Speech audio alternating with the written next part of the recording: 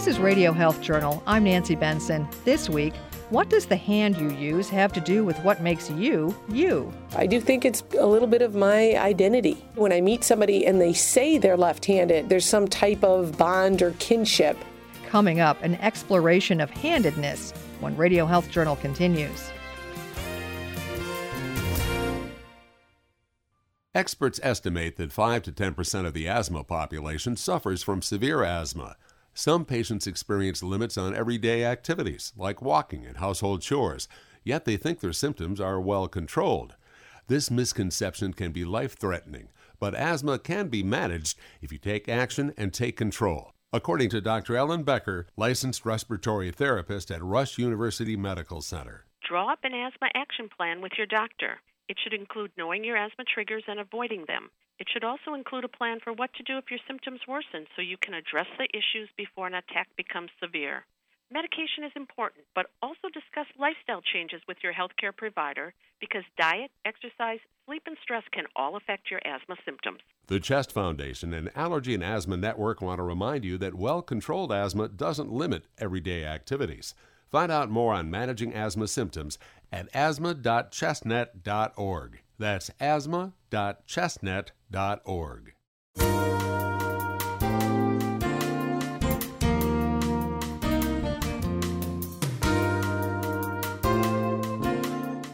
If you stop and think about it, being right or left-handed is an integral part of what makes us who we are. Many lefties are proud that they might be more creative or quirky, perhaps even smarter than their right-handed peers. Today, positive stereotypes generally dominate the conversation when it comes to talking about lefties. But it hasn't always been that way. Ron Yo is a Regents professor at the University of New Mexico. He says that once upon a time, being left-handed was not a desirable trait. The interesting root of the word for left-handedness is sinistral, and in a lot of the literature you see lefties referred to as sinistrals, which of course, stems from the same root as the word sinister, which isn't exactly an attribute you pick for your friends and spouses, So that kind of connotation has been there forever. As to exactly where it came from, who knows? And if you're identified as being weird in some way, it's pretty easy to see how some kind of superstitious ideas evolve around that. Kim Sawyer is aware of those old myths. She and her father are both left-handed. And while she says she hasn't faced any discrimination or negativity due to her hand dominance, her father did just a few decades ago. What my father told me was when he grew up, it was completely frowned upon. They would try to force him to be right-handed in almost a cruel, sadistic way. I think he had told me that certain religions saw it as a sign of the devil, that you used the wrong hand. He told me that for many years as a child, he was forced to use his right hand. Claire Porak is a professor at Penn State University and author of the book Laterality, exploring the enigma of left-handedness. She says that the practice of making kids switch hands was once fairly common, especially before the 1930s, but even more recently. Former President Obama talks about pressures to switch his left-handedness when he was growing up in Indonesia, but he resisted the attempts and remained left-handed.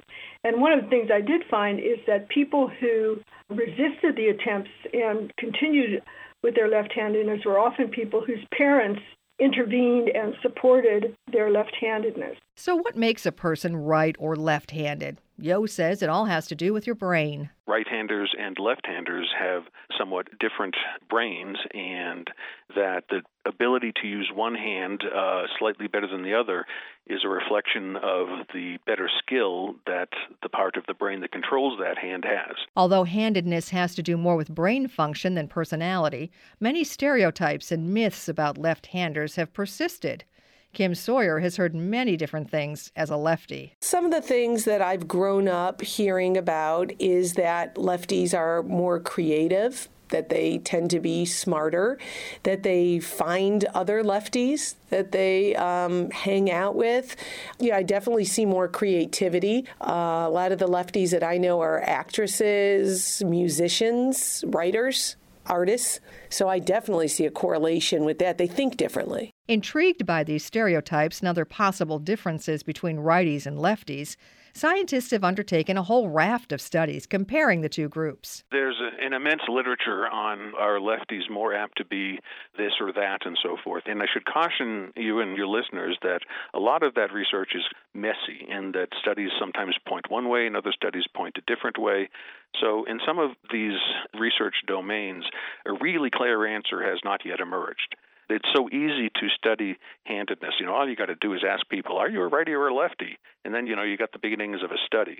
Because it's so easy to do, so many studies have been done. Yo says that some studies have shown a higher than expected incidence of left-handers with mental retardation, with developmental disorders like autism, and with schizophrenia compared to right-handers. Despite the results, Yo cautions that all of these topics deserve more research and that the jury is still out on these issues.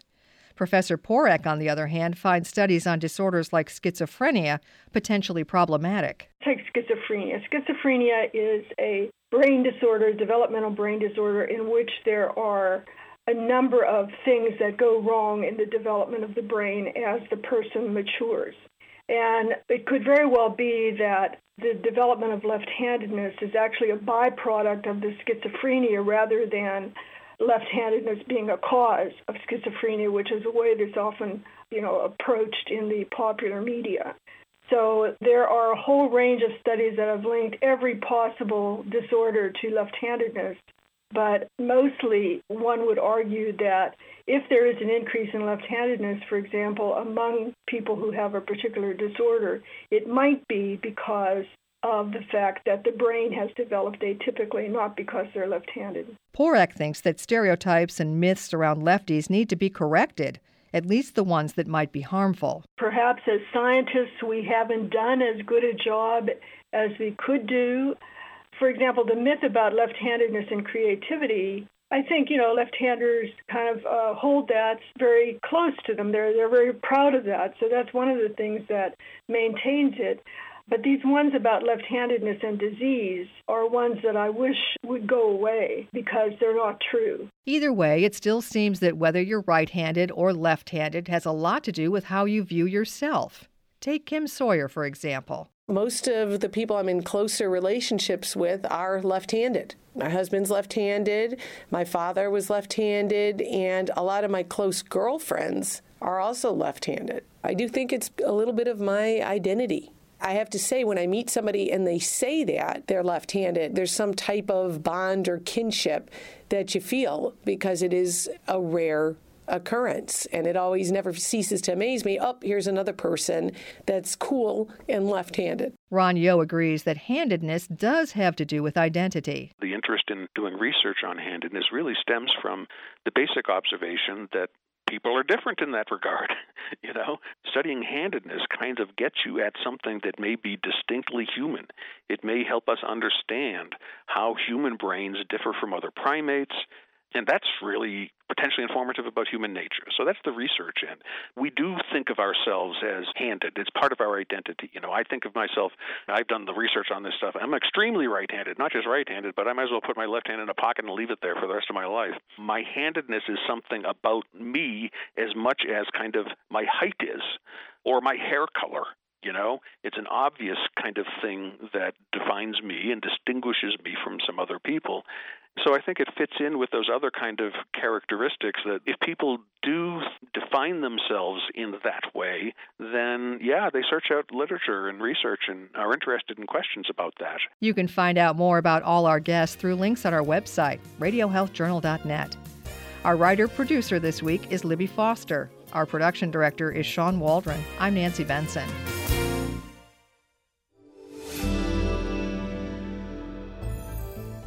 Medical notes this week.